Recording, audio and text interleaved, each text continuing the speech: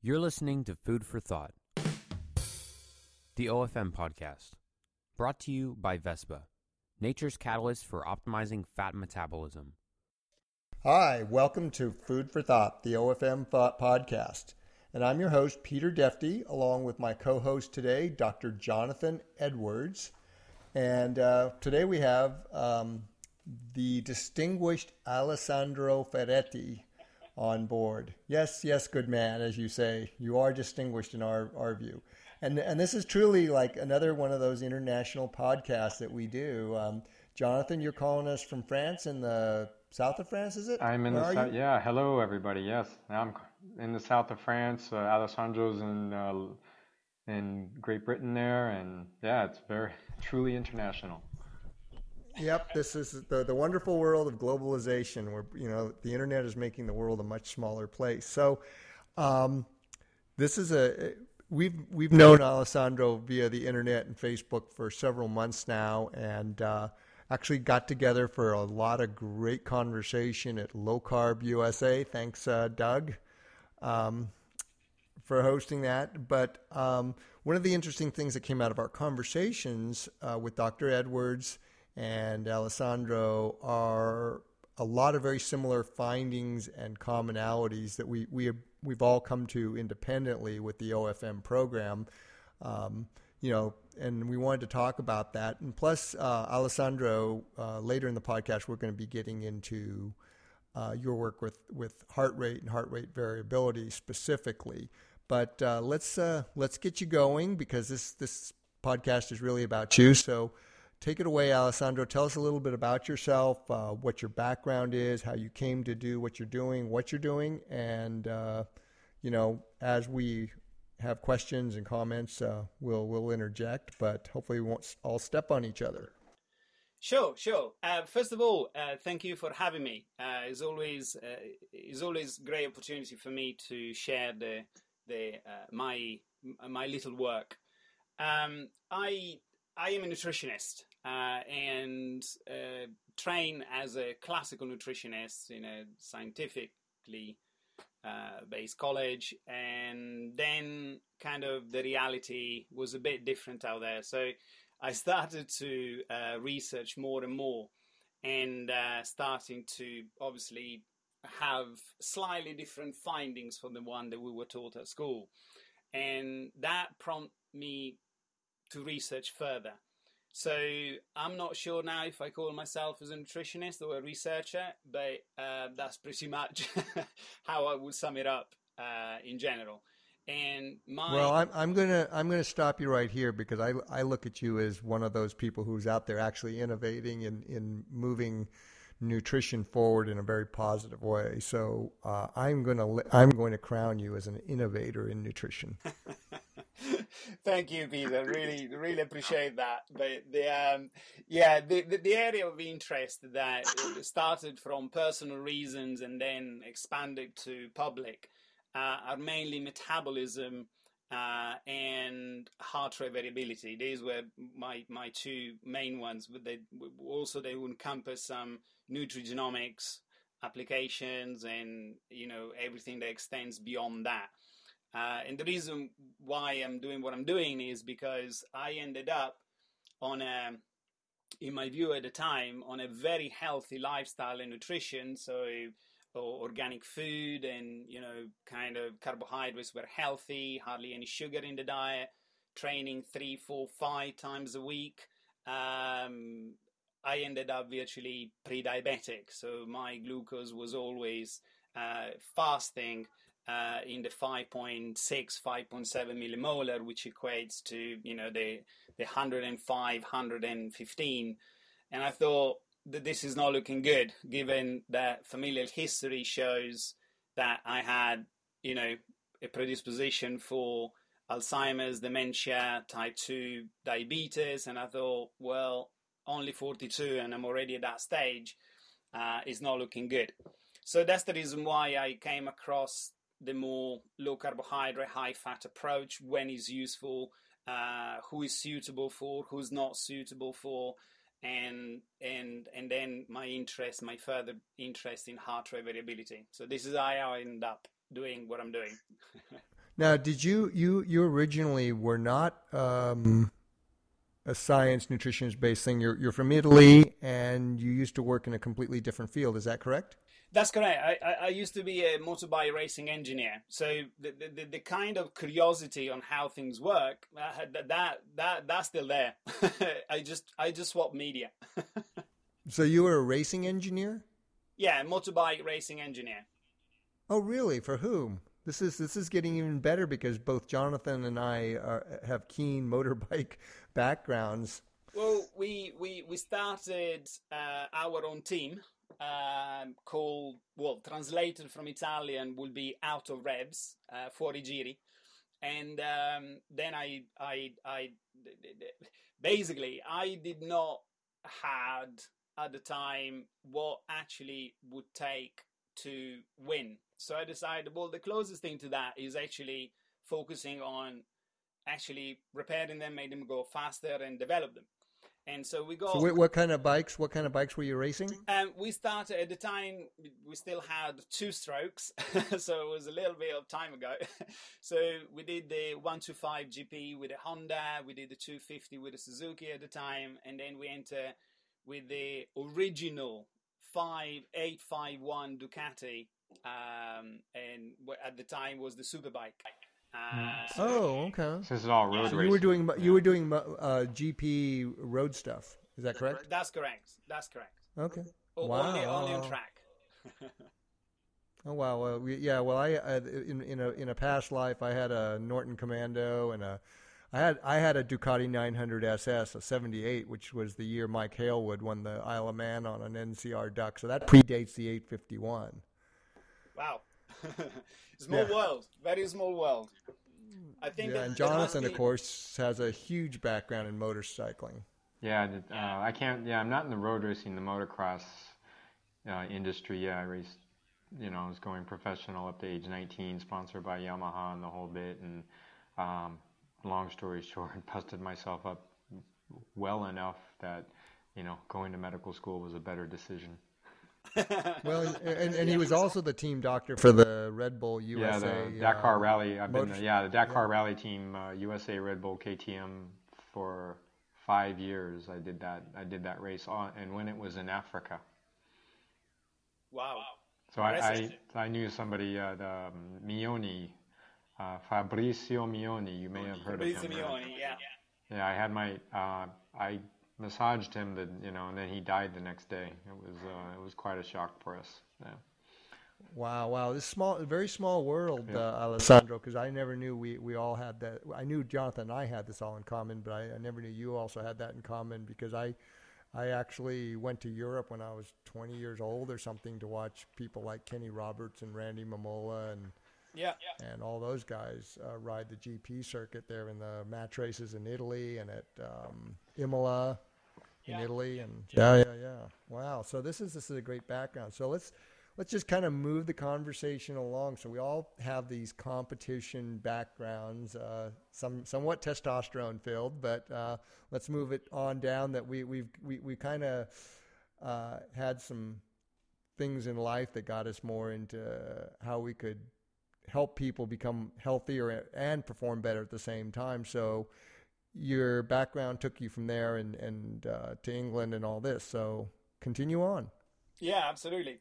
This is in a nutshell how I got to starting to study the potential applications in not only in myself but then extending it to other people, and then because of I think my passion for sport, then I came across a few athletes, and they asked me to do some work with them, and then through the lecturing, meeting guys like you, then it took a lot more kind of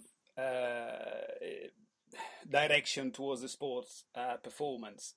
And one of the things that, especially recently, I'm mining a lot of data. Where I'm taking variables like glucose and ketones, if applicable, both breath and blood, ongoing glucose measuring, heart rate variability, and I'm starting now to look at cortisol, cortisone, endogenous that is, and all sorts of other variables to try to identify patterns and critical points in which we can then advise people better. That's my utter interest. I'm never afraid to kill my ducklings, as we say here in the UK. I'm not sure if it's international, but meaning I'm not attached to a specific idea.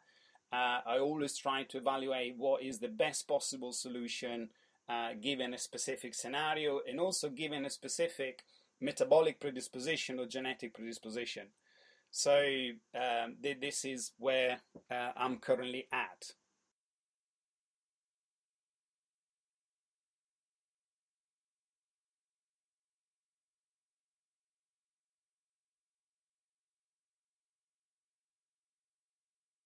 Yeah, I'll do my best. I think I have the Italian disease on the 2 minute, then it can easily become 20, but heart rate... Well, we can go down that rabbit hole, but let's start with the simplistic version. Sure. So heart rate variability is a measurement that looks at the variations between the heartbeats. So if we assume that the beat someone has to get around figure 60 beats per minute, most of us assume that the heart will beat at every second, at the cadence of every second. In actual fact, it's not quite so. So the variation between heartbeats can actually be quite substantial. So, for example, the first beat is bang on a second, the second one is 0.9, the other one is 1.1 of a second. And as per the 30s, we started to, doctors and medical staff researchers started to realize that there were some association with certain diseases. And the first field, as far as I am aware, it was actually cardiovascular. So the people that were affected badly as far as cardiovascular system is concerned had a very, very low variation between the heartbeat, meaning it was actually very, very like metronomic regular. Whereas eventually they started to realize also the association in, for example, depression, in other conditions, and eventually ended up in sport, looking at a well-rested system would have an increase, generally speaking, heart rate variability, whereas someone that will be inflamed or where the sympathetic activation is predominant, then it will be a much regular heartbeat. So we can take this in a nutshell as a parameter for sympathetic activation and inflammatory response. Yeah, if I may interject it, I know some of the origins of heart rate variability has its roots made in the chaos theory, and I know they were showing through equations using mathematical chaos theory that people who had less heart rate variability just had simply higher mortality. Correct. That's correct. That's exactly the very first original. I mean, now we can get heart rate variability from a smartphone camera for a snapshot type of reading. And if we compare this to the type of ECG machines that we had, in the 30s and 1930s and 1950s, then you can easily realize that the application were really limited. Whereas nowadays, everyone virtually has access to some form of heart rate variability device or type of reading. So but originally was exactly that. Yeah, there's some apps now on the market, right? That you can just download to your smartphone. If you have the apparatus, you can instantly start tracking your heart rate variability. Yeah. I mean, I classified heart rate. Okay, the heart rate variability has a time domain and a frequency domain. So generally speaking, there is one parameter called RMSSD, which is the root mean squared of the standard deviation of the beat, which most of the kind of applications and algorithm seems to be based on that. We also have other applications in relation to the frequency. So we have ultra low frequency, high frequency, and so on. And depending upon what the person is looking or trying to quantify or assess, then the choice of the variables is also very important. Because for certain things, for example, RMSSD, it's still a good parameter, but for other things, then maybe just a simple app that is 99 cents or pennies, it could be more than sufficient without having to go and mess around with strap or portable ECG sensors. So there is a great choice depending upon also the type of measurement. Is it an ongoing measurement? Then only certain devices will be applicable. Or is it a snapshot, first thing in the morning, every morning, to try to give us an understanding of where our body is at? And also, what are the limitations between these two systems? Yeah. Now, just for the audience, for reference, one of the things, like whatever devices you're using, whether it's heart rate variability, whether it's a simple app or a more sophisticated thing, you want to use that one thing for collecting your data, because, like, for example, percentages of body mass with fat, there's all these different things. So you don't want to hop around between devices if you're collecting data, because these are really kind of sort of references, because a DEXA is going to read very much differently than a caliper or a tank or a chamber. And so, is that correct? Yeah. And if I may, this is a really, really good comment, and so many people get confused by it. That is absolutely spot on. And also, in the way how the measurement is taken is exceptionally important. So if someone takes a snapshot type of reading to understand where they're at, we generally suggest to take it first thing in the morning. It doesn't terribly matter, the position. I mean, there are variations in the position. So for athlete, for example, a standing position may be more advisable than a supine, but there are all sorts of different things to look at. However, the thing that I keep stressing on is making sure that as many variables are controlled. So if someone wakes up and they stand up, they have a glass of water and then pop to the loo and then come back, always maintain that routine. Not that one day they stand up, the other day they don't, the other day is an hour after they woke up, another day is just after seeing the emails. And so just really try to make sure that the measurement is taken without taking any environmental changes on a daily basis. So most of the time this is quite easy because first my procedure is exactly the one I mentioned. So I wake up, have a glass of water, pop to the loo, back, and take the reading. And that is, between 60 and 160 seconds. So it's actually very, very effective way. And also, the investment in time is exceptionally limited. Is 2 minutes. So that adds a little bit more to the specificity of the application. I have tested across a couple of people taking the readings at different times of the day. So one day is in the morning, one day is, but there is so much noise within that data that I wasn't able to make any reference based on such a high variability of the measurements, how the measurement was actually taken. Okay, so that we've got that context, consistency with equipment, patterns of doing things, so we can get, so the listener, if they're deciding to look at their heart rate variability, can get it. But also, let's dumb it down for me, not the audience. Let's dumb it down for me, and this is for both you, Alessandro, and for Dr. Edwards, because as an anesthesiologist and somebody who has a very deep understanding of cardiology, let me dumb it down to see if I'm sort of understanding what both of you are saying. When you have a very narrow window of heart rate variability, that's probably indicating stress and not a good thing. Whereas a nice high variability is probably a good thing. So I want you guys to both take it like you, Alessandro, and what you're seeing with your work, and then Dr. Edwards to provide context in terms of a cardiology aspect. Sure.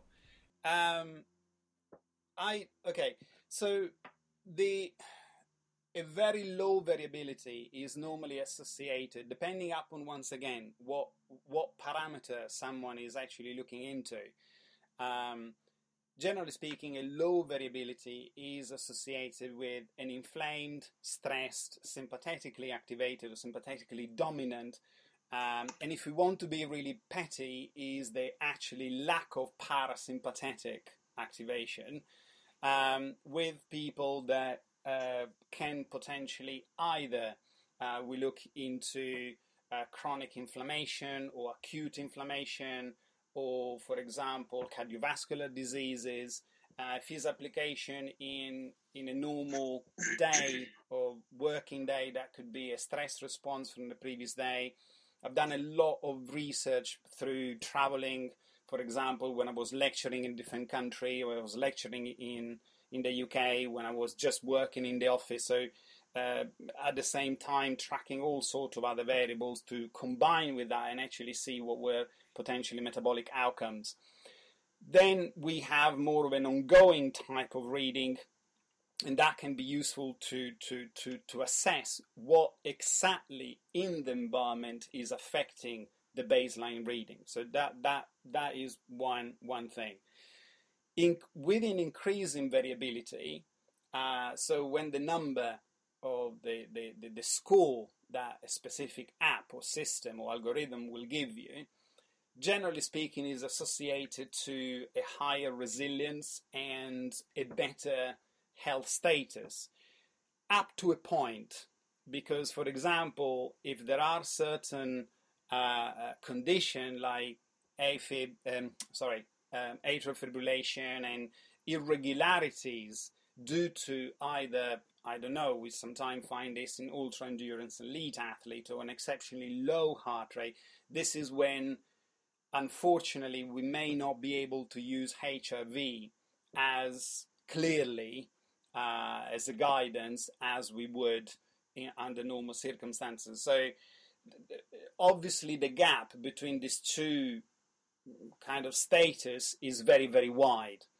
In fact, looking at, for example, a few months of data, we are generally speaking able to understand if someone is a recreational athlete or is actually an endurance professional athlete.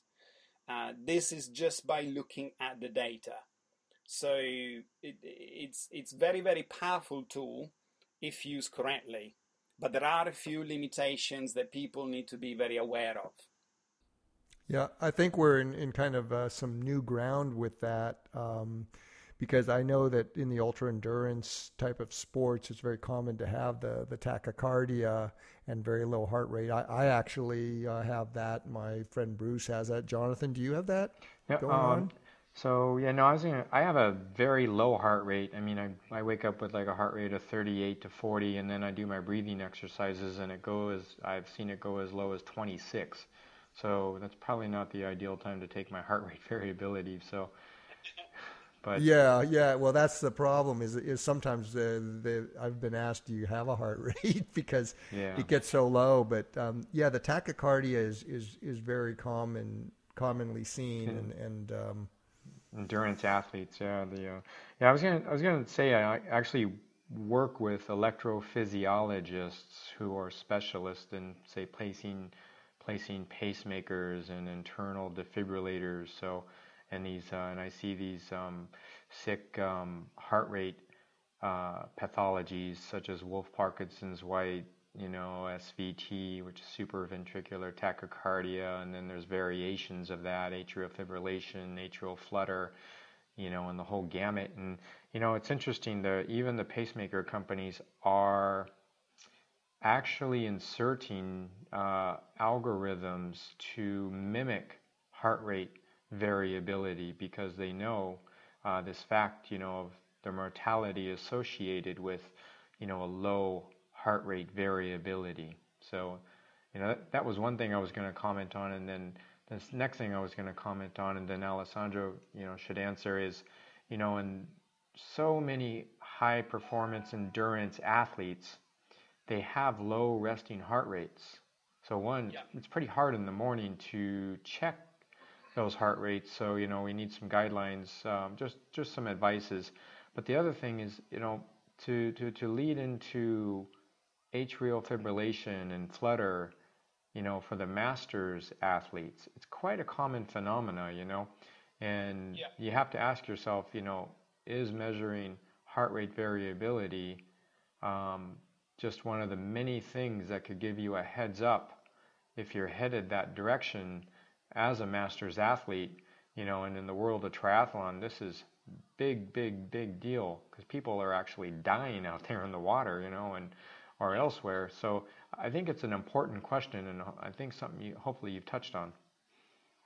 Yeah, absolutely, Jonathan. Yeah, reflects exactly my views, in the sense that the heart rate variability does not tell you if that day you can train or not. It's an addendum that mixed with your subjective reported data, glucose level, or whatever other variable the person is taking in consideration, is able to advise the person to take a more informative decision. This is really, really important, because so many people, today my HRV is down and I can train, but they actually feel really good.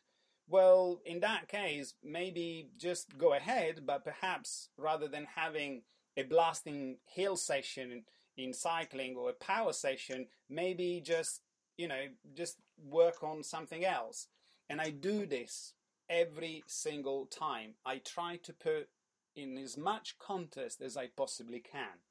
So for an athlete, there is a master athlete or an ultra endurance elite athlete with very, very low heart rate, then even that has to be put into context, because we need to look at the data of the person.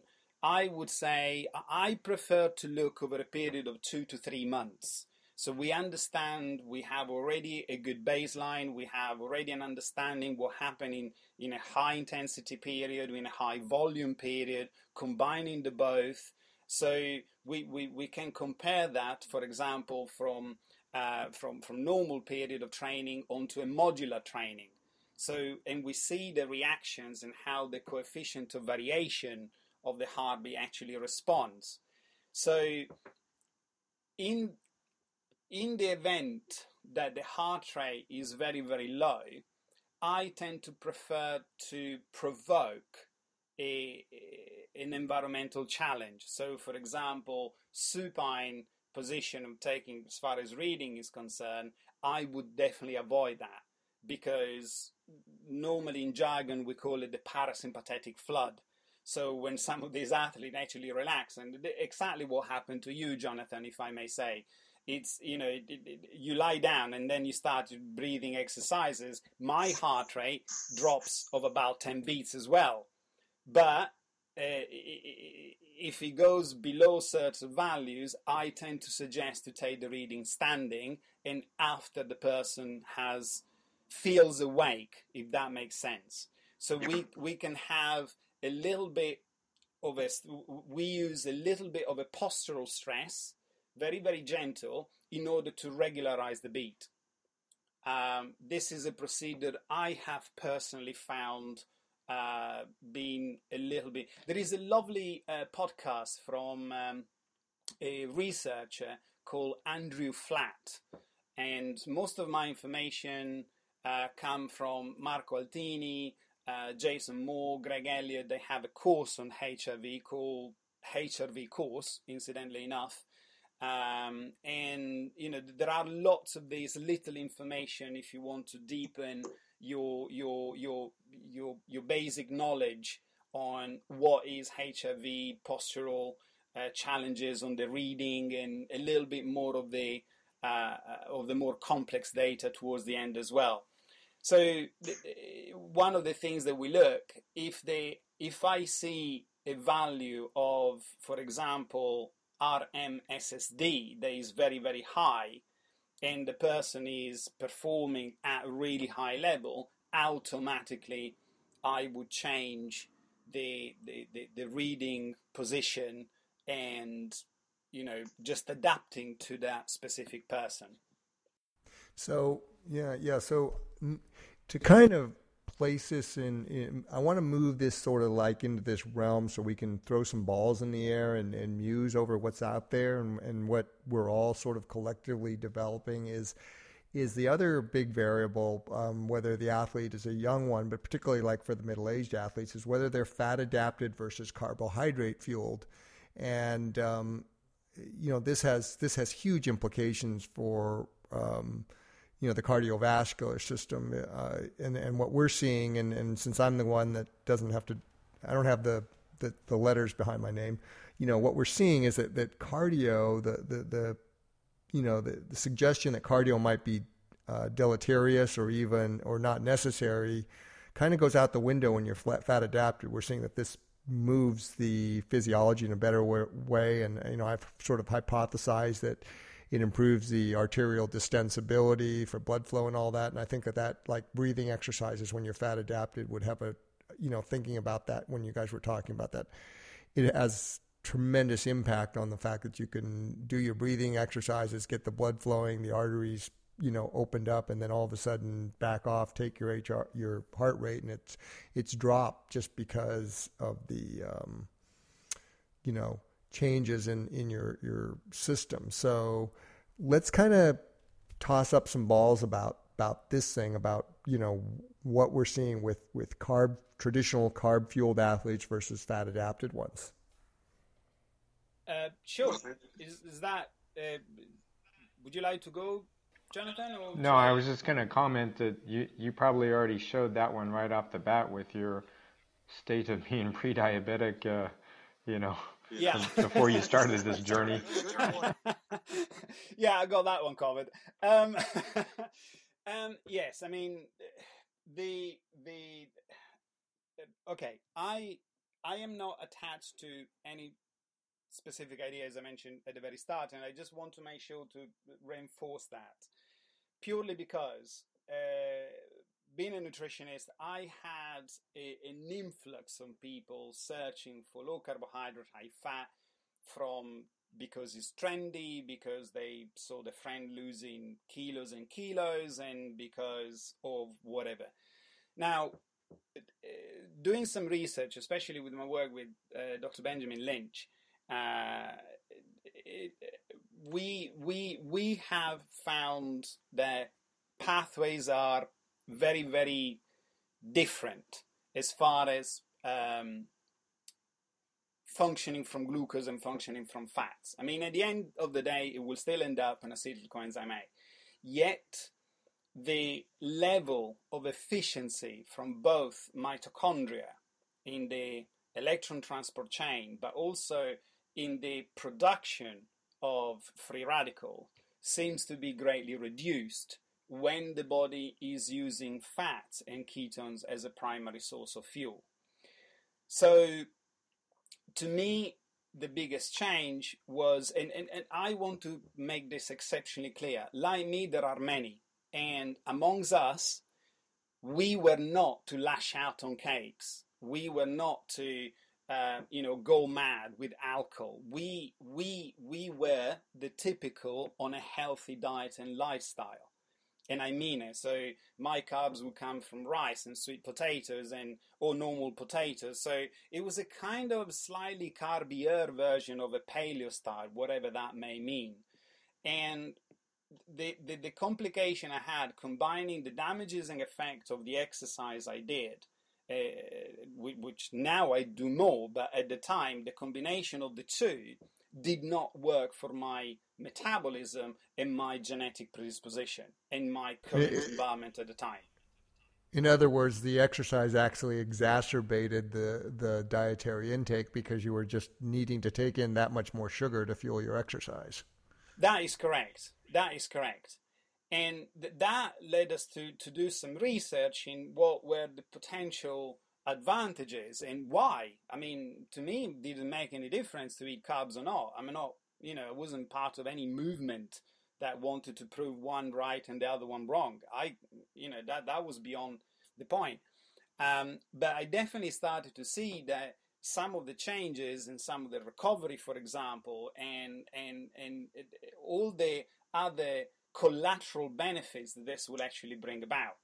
And to me, constantly being involved in measuring glucose and ketones and looking at metabolic efficiency, there was a very net difference to the point that I took my HRV readings pre low carb, high fat, and then I had omitted the transition and then compare that to the data after I had been adapted, but the important point, after quite a few months, not, a couple of weeks later, and there was a substantial difference within the baseline levels. Obviously, I've maintained the exercise routine exactly the same period. As far as the intensity, I even counted the intensity of the training. So, and happens to be that my glucose in this period, comparing the two periods, had dropped of about 20 points in US terms and 1 whole millimolar and a bit in UK terms, or whatever is the measuring units there. So it's quite substantial. That's quite substantial. Now, am I totally anti-carbs? Of course not. In some instances, I will actually use carbs and suggest to use carbs, but it has to be wise. It has to be kind of aimed and tailored in relation to the type of effort, in relation to the inflammatory response of someone, in relation to, is the person in acute phase, is a person in a chronic stage of inflammatory response, and the type of effort also, to me, is the main decisive factor. Measuring glucose prior training, I would like to have a little level of glucose in the blood accompanied, in my specific case, to some ketones. And if it's a really high intensity type of effort, I would probably advise to take glucose at the time, or even cycling the two dietary approaches in order to really, really maximize the outcome. So I can actually talk to on the being in medicine for sometimes. I totally agree with you, Alessandro. You take nothing for granted. I've seen every side of every disease, healthy, whatnot, and you get humbled sometimes. The whole idea of telling everybody they have to be, one diet or the other is just it's just baloney. And you really got to take each person is an individual, and everybody can be different. And if you can't, you appreciate that quickly working with people. The one thing I wanted to bring up was with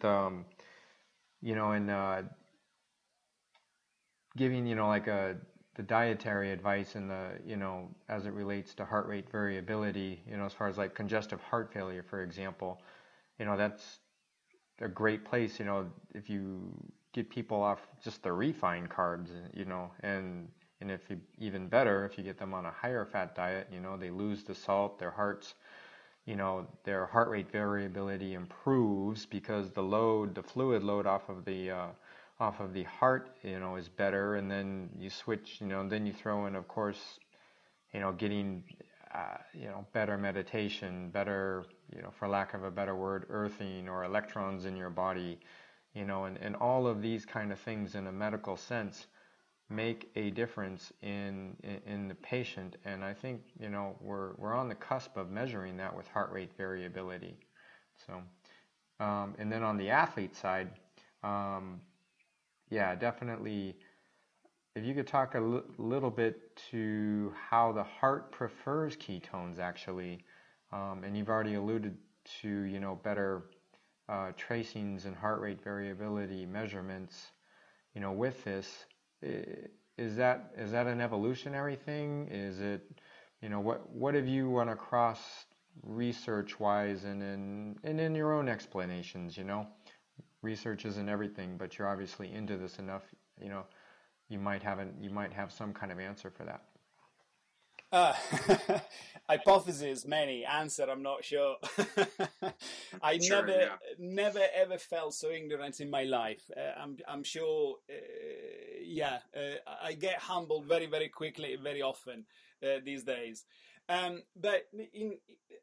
So we started to look at various complexes within the mitochondria, and we know the fat holds more ATP and etc. But I thought, well, these changes are substantial, so they're quantifiable, they're measurable, especially if someone does a low to medium intensity, high volume type of exercise. This is when the difference seems to be way more pronounced compared to a type of high intensity training.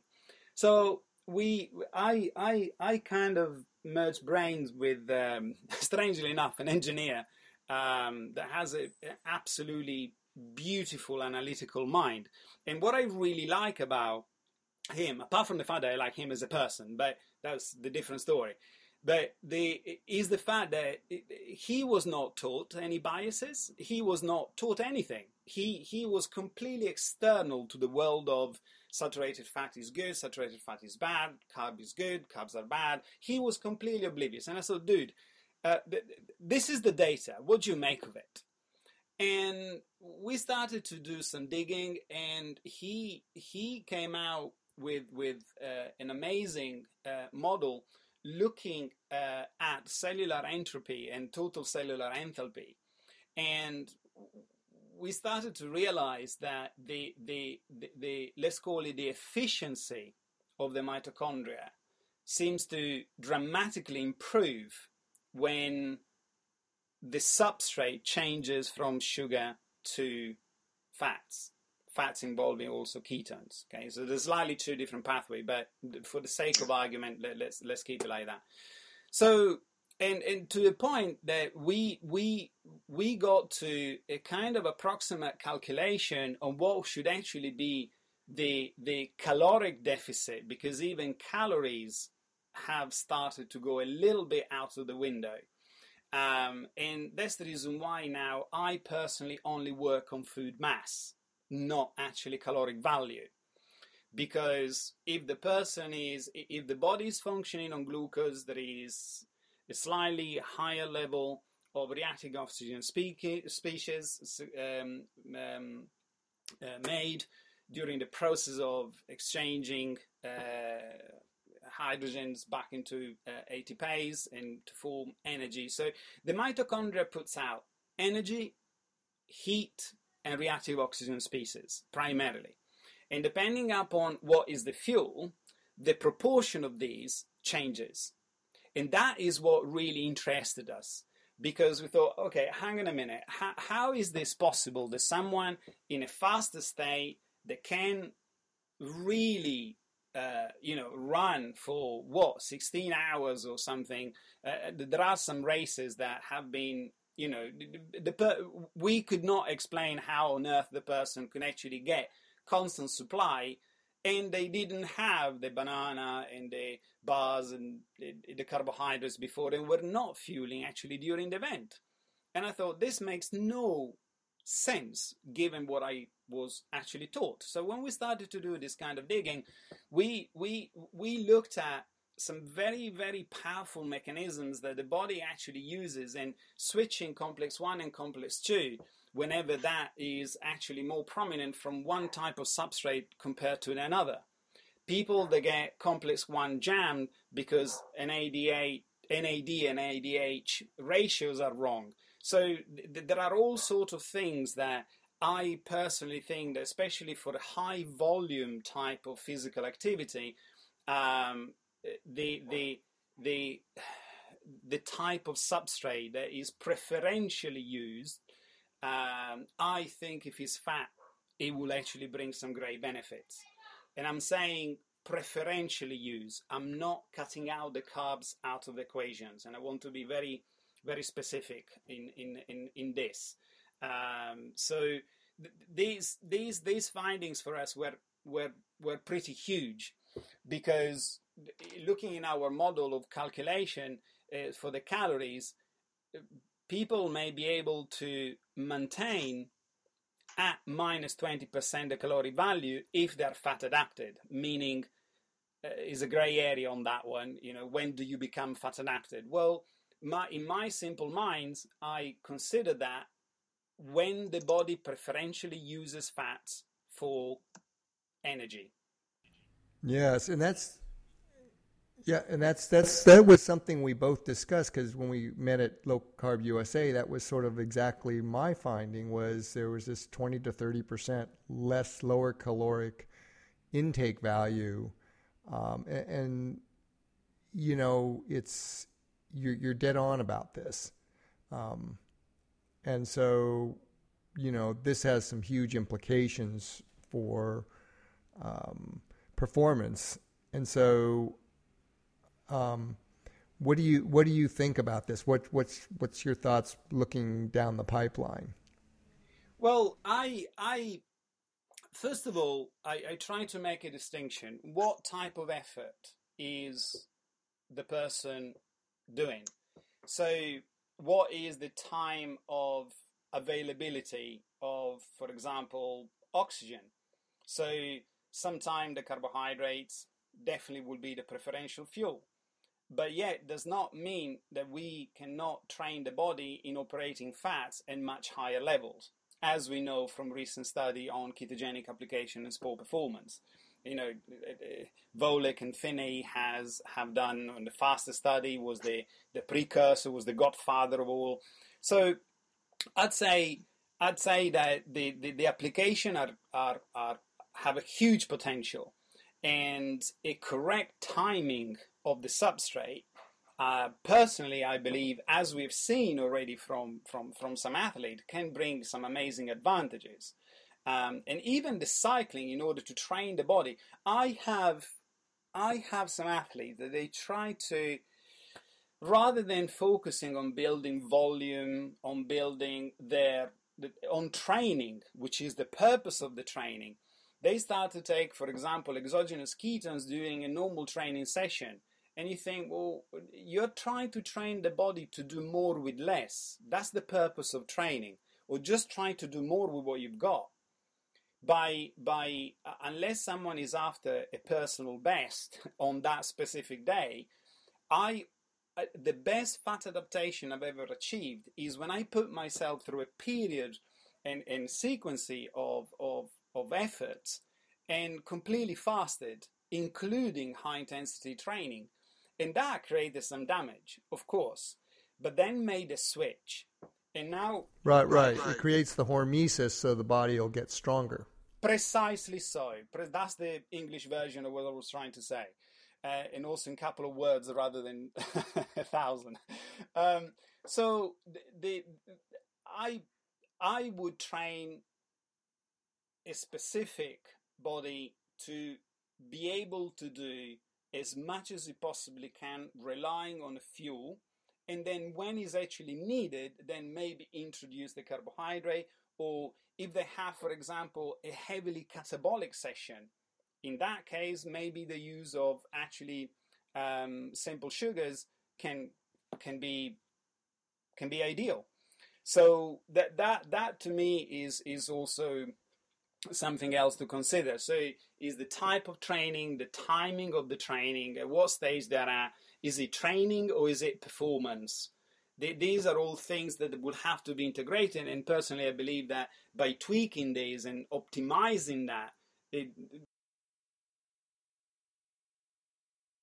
Yeah, and that's what we do with the OFM program. So, you know, what we're trying to do is, you know, the goal is to get people as fat adapted as they possibly can for their potential, their situation, because some people have underlying conditions that's going to limit that, and then for their sport, and then, you know, the strategic carbs as you're saying, with the timing, and it all depends on the individual, their sport, the context, the environmental conditions.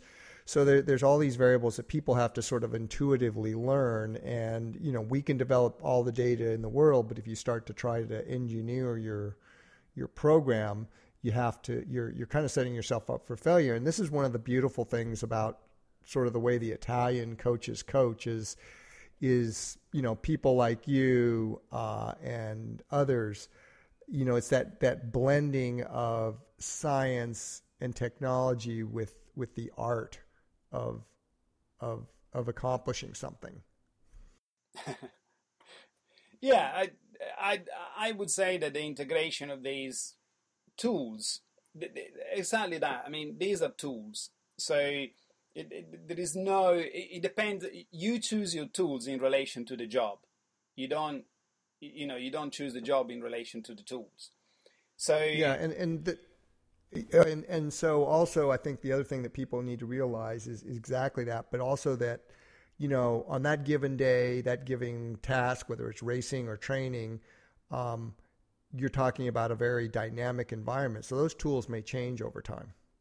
That is correct. That's correct. So as my training is shifting towards, for example, a more resistant training, more catabolic tissue catabolism type of training, I may well implement some carbs in a different way. If it's just a normal, for example, even in a competition that I am maxed out for 3 minutes and then resting for 5, 10, 15, totally unpredictably as well, then I would function better fasted. And then I extended that to other people. And we started to get now a good body of data that once the person goes through that fat adaptation, even when they introduce the carbs, the body is still functioning in a much better state than what they were before. So that to me is a great advantage in combining all of these tools in order to achieve the best possible result. So I'm going to provide a few little things for the athletes out there. So, our goal of, we use the strategic carbs, and I don't know, I have this sort of like radical term I use that in OFM, we look at concentrated forms of carbohydrates as a legal PED. And so using them sparingly and wisely for performance actually can provide huge performance benefits with minimal to no downside. But what we try to do is get that athlete into the best fat adapted aerobic performance level so they can perform at a very high level aerobically, burning mostly fat. And we've kind of seen this very successfully. Everybody says, oh yeah, you guys are just doing endurance. And of course the FASTER study was based on ultra endurance athletes, but we're going to bring suck Jonathan into this and talk about pro cycling. And I've got a gal doing jiu-jitsu that I just interviewed, and talk about how we bring them into this high level of fat adaptation, get their metabolism warmed up so that the hormonal and enzymatic signaling is ramped up so that you can burn fat, produce ketones, produce glucose hepatically to meet that metabolic need, and then start to roll in the carbs to add that bang.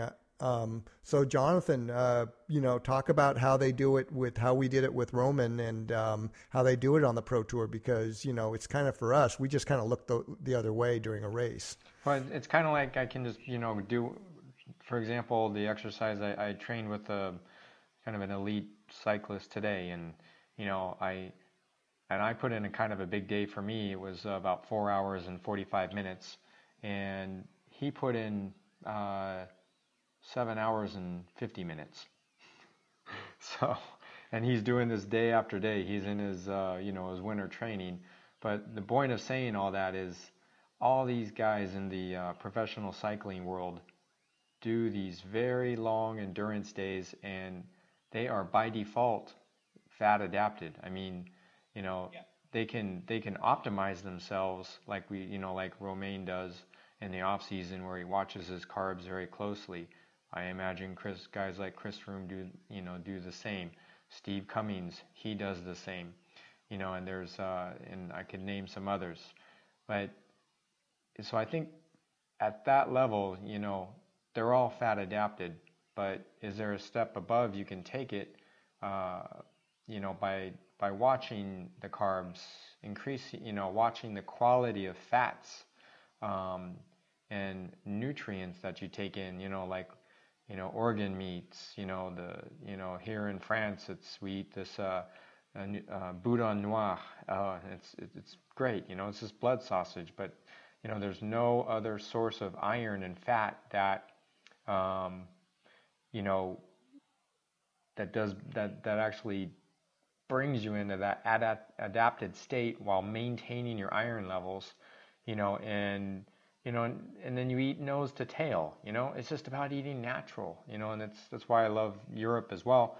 There's so much more in tune with with natural consumption of eating meats and porks and that kind of things, and then also to touch on you get a better mitochondrial biogenesis from a higher fat state, and that's pretty conclusive. I mean, it's not just a exercise phenomenon, it's also from the nutrition. And again, it's another place that can be optimized, in pro cycling at least, and I'm sure it happens, in the ultra endurance guys, and then the only difference with the pro cyclist, it's such a dynamic sport, unpredictable, there is no way to get through the sport without adding the carbs in, around race periods, around very, very, very high intensity preparation, for the Tour de France or the Giro d'Italia or, whatever, what have you. So those are some, there's some big similarities and some big differences, but I think at the base of it all, it's very, very important to remember that each of those athletes put in so much time on the bike or running that they are fat adapted to begin with. Yeah, and I think that the context of that is like Faster showed that these ultra endurance athletes were burning the low carb cohort, which I can shamelessly say that I coach most of those guys. Anyway, that low carb cohort were burning 2.3 times the fat of the high carb fat burners, which, as you say, they were good fat burners by the conventional science. Okay, so in ultra endurance, it's 2.3 times, but say for pro cycling, if you can increase that by 1 time or 1.5 time or 50% or 80%, as you know, pro cycling is one in increments. We're talking about seconds and minutes, between the guy who wins the GC at the Tour de France versus the second place guy. It can get down to, less than a minute, correct? Yeah, well, being able to use your fat at 75% VO2 versus 65% VO2 is all the difference right there.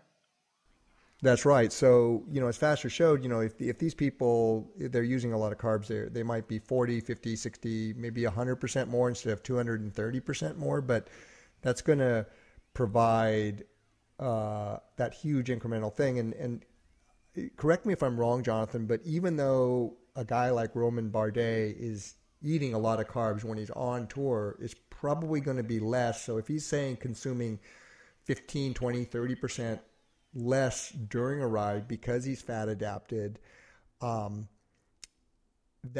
also is going to provide that performance advantage because you're not having resources diverted to trying to process and digest those carbs, and you're just operating, as Alessandro has indicated, on a much more efficient level on a cellular mitochondrial basis. Yeah, well, I mean, one of Romain's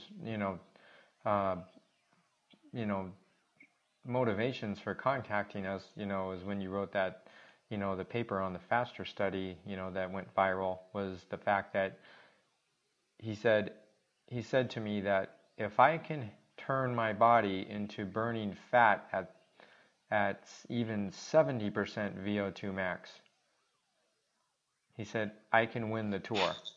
And that's what he told me, and that's what sparked his interest so much in working with us. And and then on the question of carb intake and during races and you have to understand, it's a hard deal. Everybody's kind of fed the same thing, and unless you have the budget for a private chef, the world of cycling isn't so advanced, say, as like soccer, is like a football, which is the correct term, or in America we call it soccer, and so it still has a ways to go. But anyway, these guys definitely use less carbs, and they have less GI but they can distress. They're going to eat less. Less GI distress for sure. Yeah. So go ahead, Alessandro. If I just may add to that, is that there are all sorts of the digestive issues and bypassing that, which is clearly a great problem. So one side is exactly what you guys just mentioned, which is the optimization of the actual fuel in feeding energy production system. The other side of the coin that to me was really kind of bluntly shocking when we started to do the research into that, it was actually the much lower levels of free radical production that there is during the utilizations of fat. So if you imagine someone that can reach and burn fat at higher percentages of VO2 max, then also the damage to the body on top of digestibility and etc., the two combined are very powerful. Yeah, and that's what we say, and I've been trying to reframe this whole recovery discussion because there's a lot of talk about recovery, and there are a lot of products for recovery. And, what we observe with our OFM athletes, and particularly when they're using the Vespa product, and I'm not saying this just because I'm the Vespa guy, but because it's just what the people say to us after. Just had a 62-year-old guy attempt 100, and he said, "I'm just not sore 2 days after."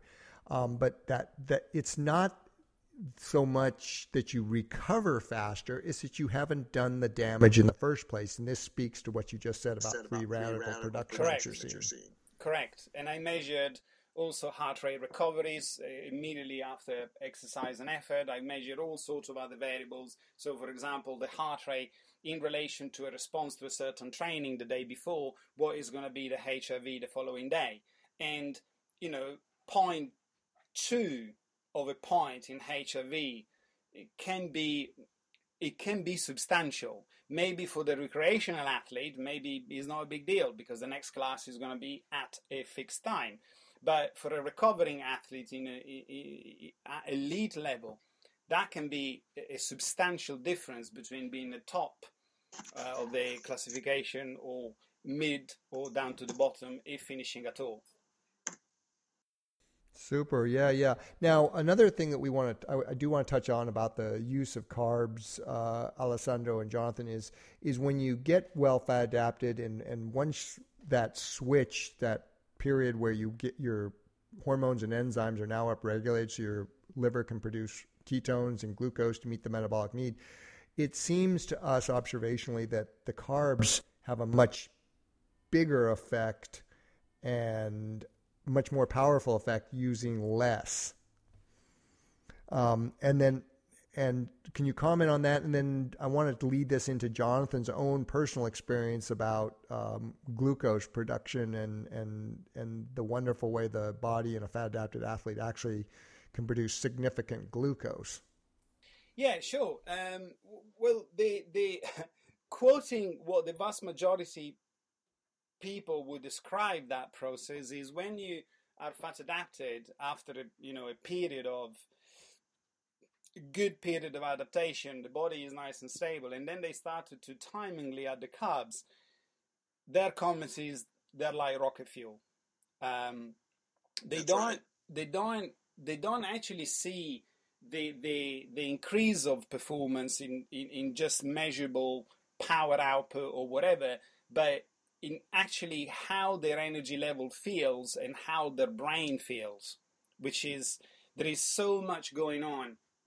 I was reading an article from one of my colleagues called Craig Pinkering, and there's so much going on in athletic performance and the impact of the psyche and the psychology in sometimes the difference between an elite athlete and another elite athlete, but one that wins and one that doesn't, is not so much on the physiology that can be very similar, but also how they perceive psycho-emotionally the effort, so who can actually push it to that level. And if the areas of the brain that they function only on glucose are actually fed timingly in moments where there would be, generally speaking, a drop within neurotransmitters and food and substrates and etc., then that could really make a difference. So we are talking on the physiology, but also having an effect, not just in the physiology. So it can go much, much further. This is an area that we're just scratching the surface, so I really cannot make any specific comment because I personally haven't seen any research on the psycho-emotional effects of a low carbohydrate and timing of carbohydrates. Yet, given the data that we gather now from athletes and recreational athletes, and even from personal experience, it is substantial. It is substantial, and how someone feels can really make a difference in their performance effort at that moment in time. Yeah. Jonathan, comment on some of your experience with your fat adaptation, because you went from, being a conventionally fueled Cat 1 cyclist to a keto one, and then you've come to the OFM and this whole gluconeogenesis in a fat-adapted athlete. Because I remember that time you called me one night and just were shocked that your blood sugar from a fasted ride had just gotten to the level it had. Yeah, for sure. One thing I would say, just direct to Alessandro's comment, and if I had to redo medical school, the 15 years of school that I went through, there's zero question in my mind that I would do it fat adapted. I would learn to fast, and I have no doubt in my mind it would go way better. Anyway, that's out of the way. You'd be using some Vespa for your exams Vespa too. would have been great. Yep, especially before tests. It's 7,000 tests. You have no idea. Anyway, so my experience, is I was a conventionally fueled athlete. Made it to the Cat 1 level in cycling. Doing all that, and it works. I did fine. I got through it, and then I had a long story short, a head injury, and I decided to heal. I wanted to heal my brain with ketones instead of carbs, and you can go read the literature. It's pretty clear your brain heals better on ketones. So that being said, I just found that there was a period of adaptation. About for me it was 8 to 10 months really before I really felt like myself again. So it takes a long time. And a pro tour guy, it probably takes 3 months. But you got to be patient about it. So for me, it took close to a year. And once I realized that I had to be patient with it, it all just kind of came together. And then, and then to comment on the increased glucose spikes that I was seeing with acute exercise, during some of my very hard training moments, I would spike my sugars into the 150s, and just, you think that's totally opposite because you're suppressing insulin, you're doing this, or, is it the cortisol, is it the fat being actually made into the sugar, and if you have any questions on that, just go have a read at Chris Masterjohn's blog site, where he explains very clearly how fat can lead to the genesis of sugar, and these are things you will not find in the biochemistry textbooks. So, anyway, and I'm not the only one, and Peter will comment how many people he's seen it in. It's quite surprising. It's quite surprising just how much glucose the body hepatically will produce, and that was corroborated with the glycogen replenishment data from FASTER, where the low-carb athletes, after running a 3-hour treadmill test at 65% of VO2 max, taking in insignificant amounts of carbohydrates, were actually replenishing their glycogen at or above the rates of the high carb athletes who were being given exogenous carbohydrates. Yeah, well, we know it happens. So anyway, Alessandro, tell us about a little bit about the relationships of cortisol and HRV, sort of in a layman's terms, and then we'll sort of wrap this up and get people out there scratching their heads too. Sure. It's one of these things that I have been researching recently, and I like to experience things and then try to put people through, the same experience to see if the data is the same and so on. So I took a test called Dutch test, which is a dried urine test analysis using spectrometry. So a lot more stability within the metabolites that they're measuring, and I wanted to I got 5 of them and tried to quantify the changes not only in HRV but also in blood sugar level, ketones, and so on. So cortisol to me is very, very important to have an idea where it is at, and reactions from the body and secretion, and especially the ratio between the cortisone and endogenous cortisone and cortisol. And when we look at specific acute phases, so the cortisol and cortisone, the body is ruled by rhythms, and any potential changes within these rhythms and any potential anomalies can actually hinder performance quite substantially. I'm pretty sure that we are all very familiar with loss of circadian rhythms and performance, and in relation to sleep, in relation to how the person feels when the person trains, but also the levels of these hormones. And for example, I did I did my normal test, which was baseline, and look at my values. Yeah, optimal values. Couple of things were slightly on the low side, some others slightly on the high side, but my normal diet, normal training, normal work. And then I did one on at the end of a high intense period where we saw massive spikes in cortisol and cortisone, drop in testosterone, drop in melatonin, so really quantifiable. And this was not something that was exceptionally hard period of training. Then I did one with work, and also very, very different results. So generally speaking, cortisol in an acute phase will affect heart rate variability in an inverse correlation. So the higher is the cortisol, the higher is sympathetic activation. Generally speaking, not so much at the time in which cortisol is high, but when cortisol stops, then we also have irregularities within blood glucose regulations. On the other hand, when the cycle of cortisol is, let's say, optimal, then this is also reflected in heart rate variability.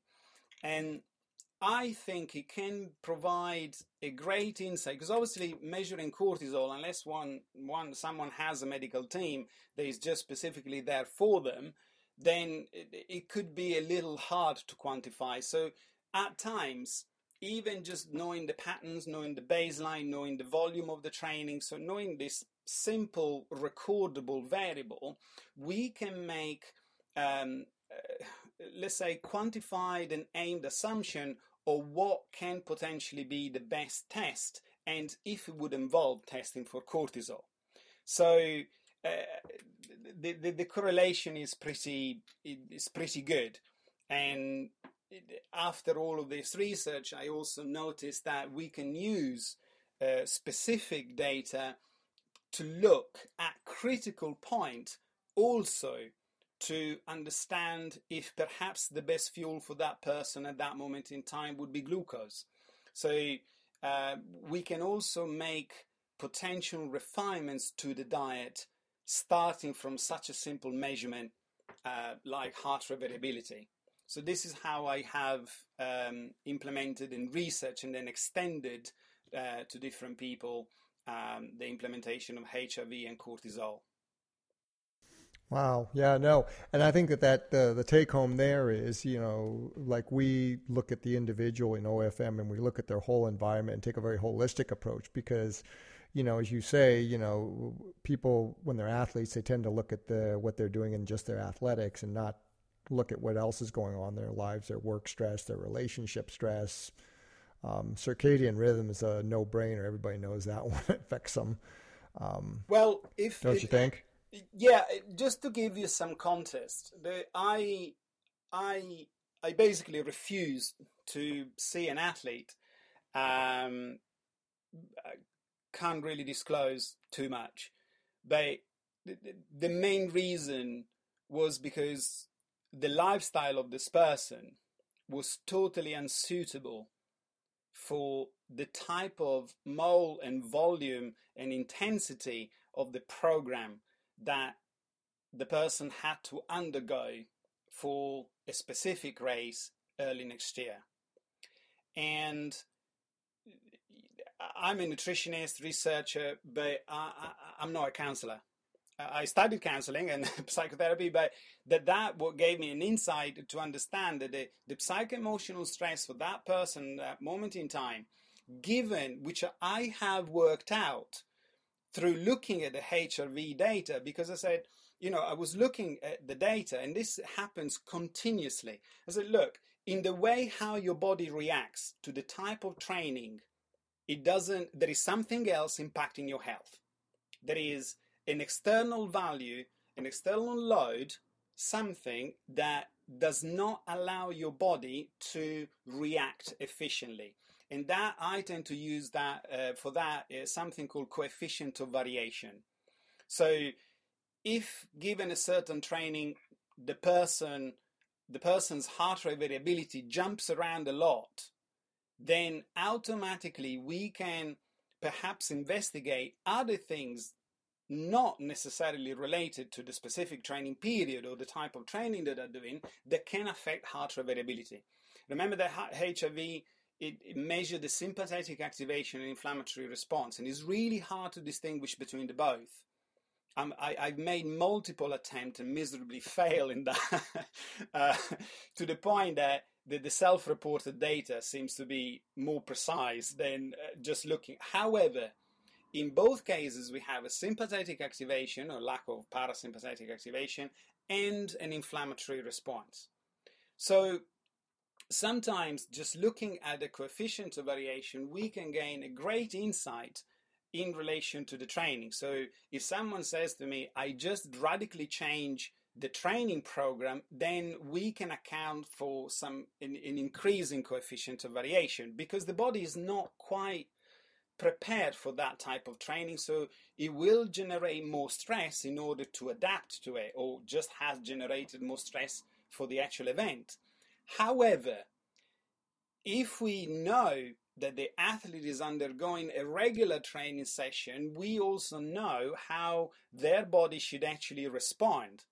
And if it responds substantially differently with the HRV daily on a day-to-day variation jumping around consistently and substantially, then we know that there may be other causes that, and generally speaking, we found that the cortisol is either exceptionally elevated or flat, and testosterone virtually in all cases is down. This will affect melatonin. This would affect, so there is a consequential cascade of things that we can gain by a more advanced analysis of heart rate variability. Wow, this is superb. And so heart rate variability is just one more great tool we have, but it's part of that whole biological system. So we got to look at all the numbers and kind of, read the tea leaves, as it were. Yeah. I mean, to me, my interest is specifically is a quick, non-intrusive insight that can lead the person for further investigation if is needed or if is warned. So I help and support, let's say, people from all over the world, where either due to time zones or practicality, we cannot meet in a clinic and say, you know, how are you doing, how's the training? So this is an insight that I have in someone else. I use a coach app of a specific app where I can access all of this data. I can look at normalized HRV, I can look at the coefficient of variation, I can look at the intensity of the training, and I can look at the self-subjective data. And it takes me 30 to 60 seconds to just look at glance. And, you know, if nothing is said, then everything looks normal. Fine.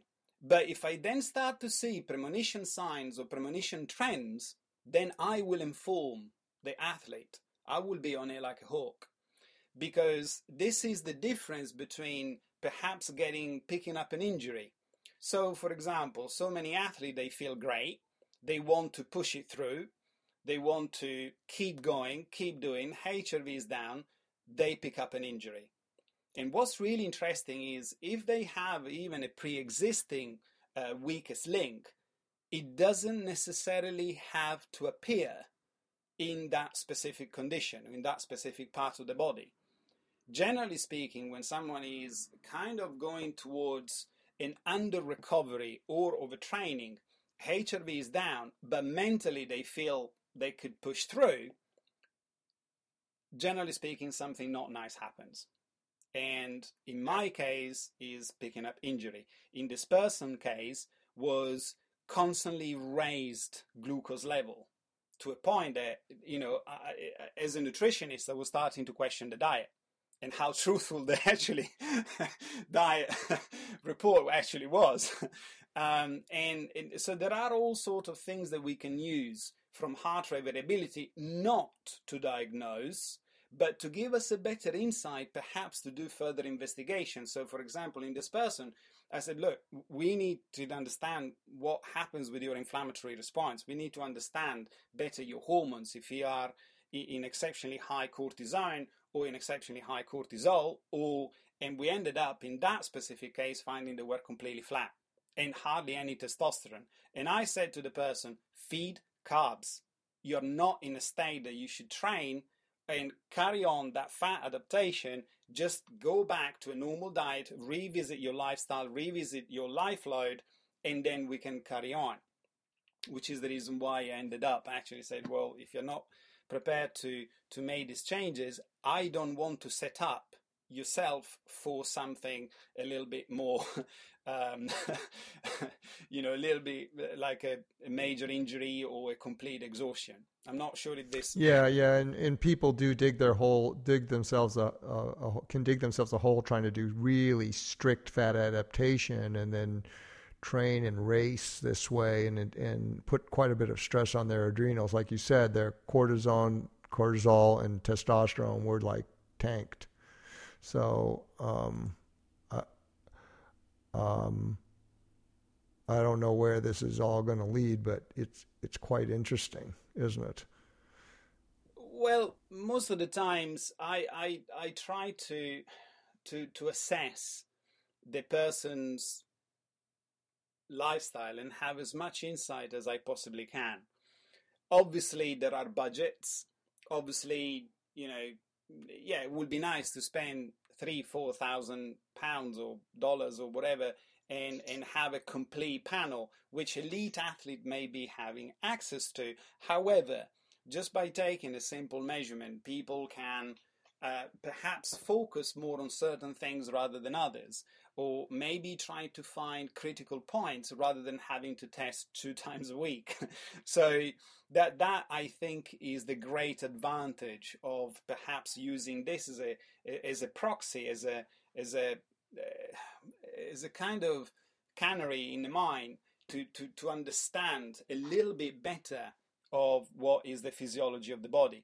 And I have noticed that when people made the transition to go fully fat adapted and then starting to timing the carbs in, then they maintain that slightly better level of heart rate variability, meaning how the body actually responds to stress response, to training, to life load. So it seemingly increases their resilience.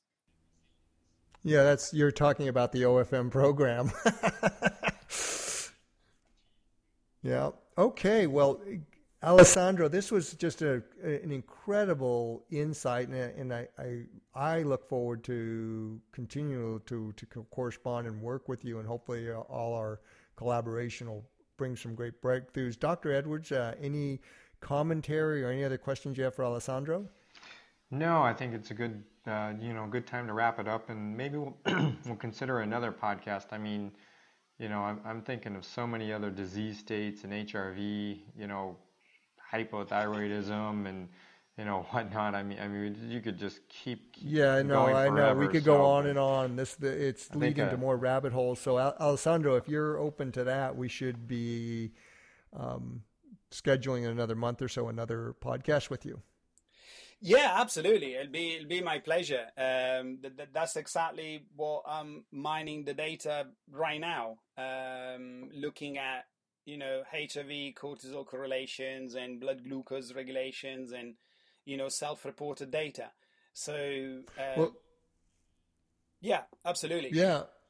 Yeah, no, let's do that, because I actually am scheduling some other people on to discuss some other things, hormones, particularly with female athletes, but we're also going to do stuff with male athletes.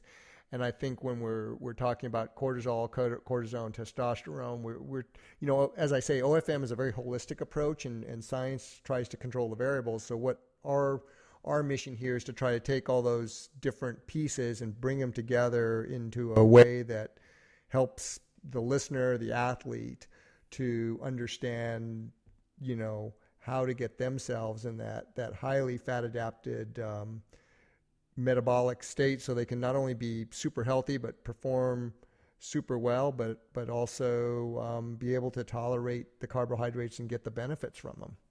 Sure, absolutely. And the other thing that you may find, guys, interesting is my work with my colleague, as mentioned earlier, Waco Jaros, in relation to the caloric versus mass of food, and the adaptation that we need to take and the approach that we need to take if someone is fat adapted, because they can easily end up relatively hypercaloric if they follow the same guidelines and going from a body functioning on carbohydrates versus a body that is fat adapted. That's right, and that's why the second tier of the OFM pyramid focuses on nutrition, not calories, because if you get the nutrition right, it's easy to be in what today's world would be considered hypocaloric, but it's actually isocaloric for a fat adapted That's correct. athlete. Yeah, so super. Let's call this a wrap. Jonathan, thanks very much again for taking some time out from your little reprieve in France. Merci. À bientôt. And we'll be back with more here. Thank you again, Alessandro, for your time. Very welcome. And thanks for our listeners for bearing with us. I hope that they all get a lot out of this. And as our goal with Food for Thought is, we're going to send you away thinking about a lot of things as we are. Thanks. You were listening to Food for Thought, the OFM podcast, sponsored by Vespa.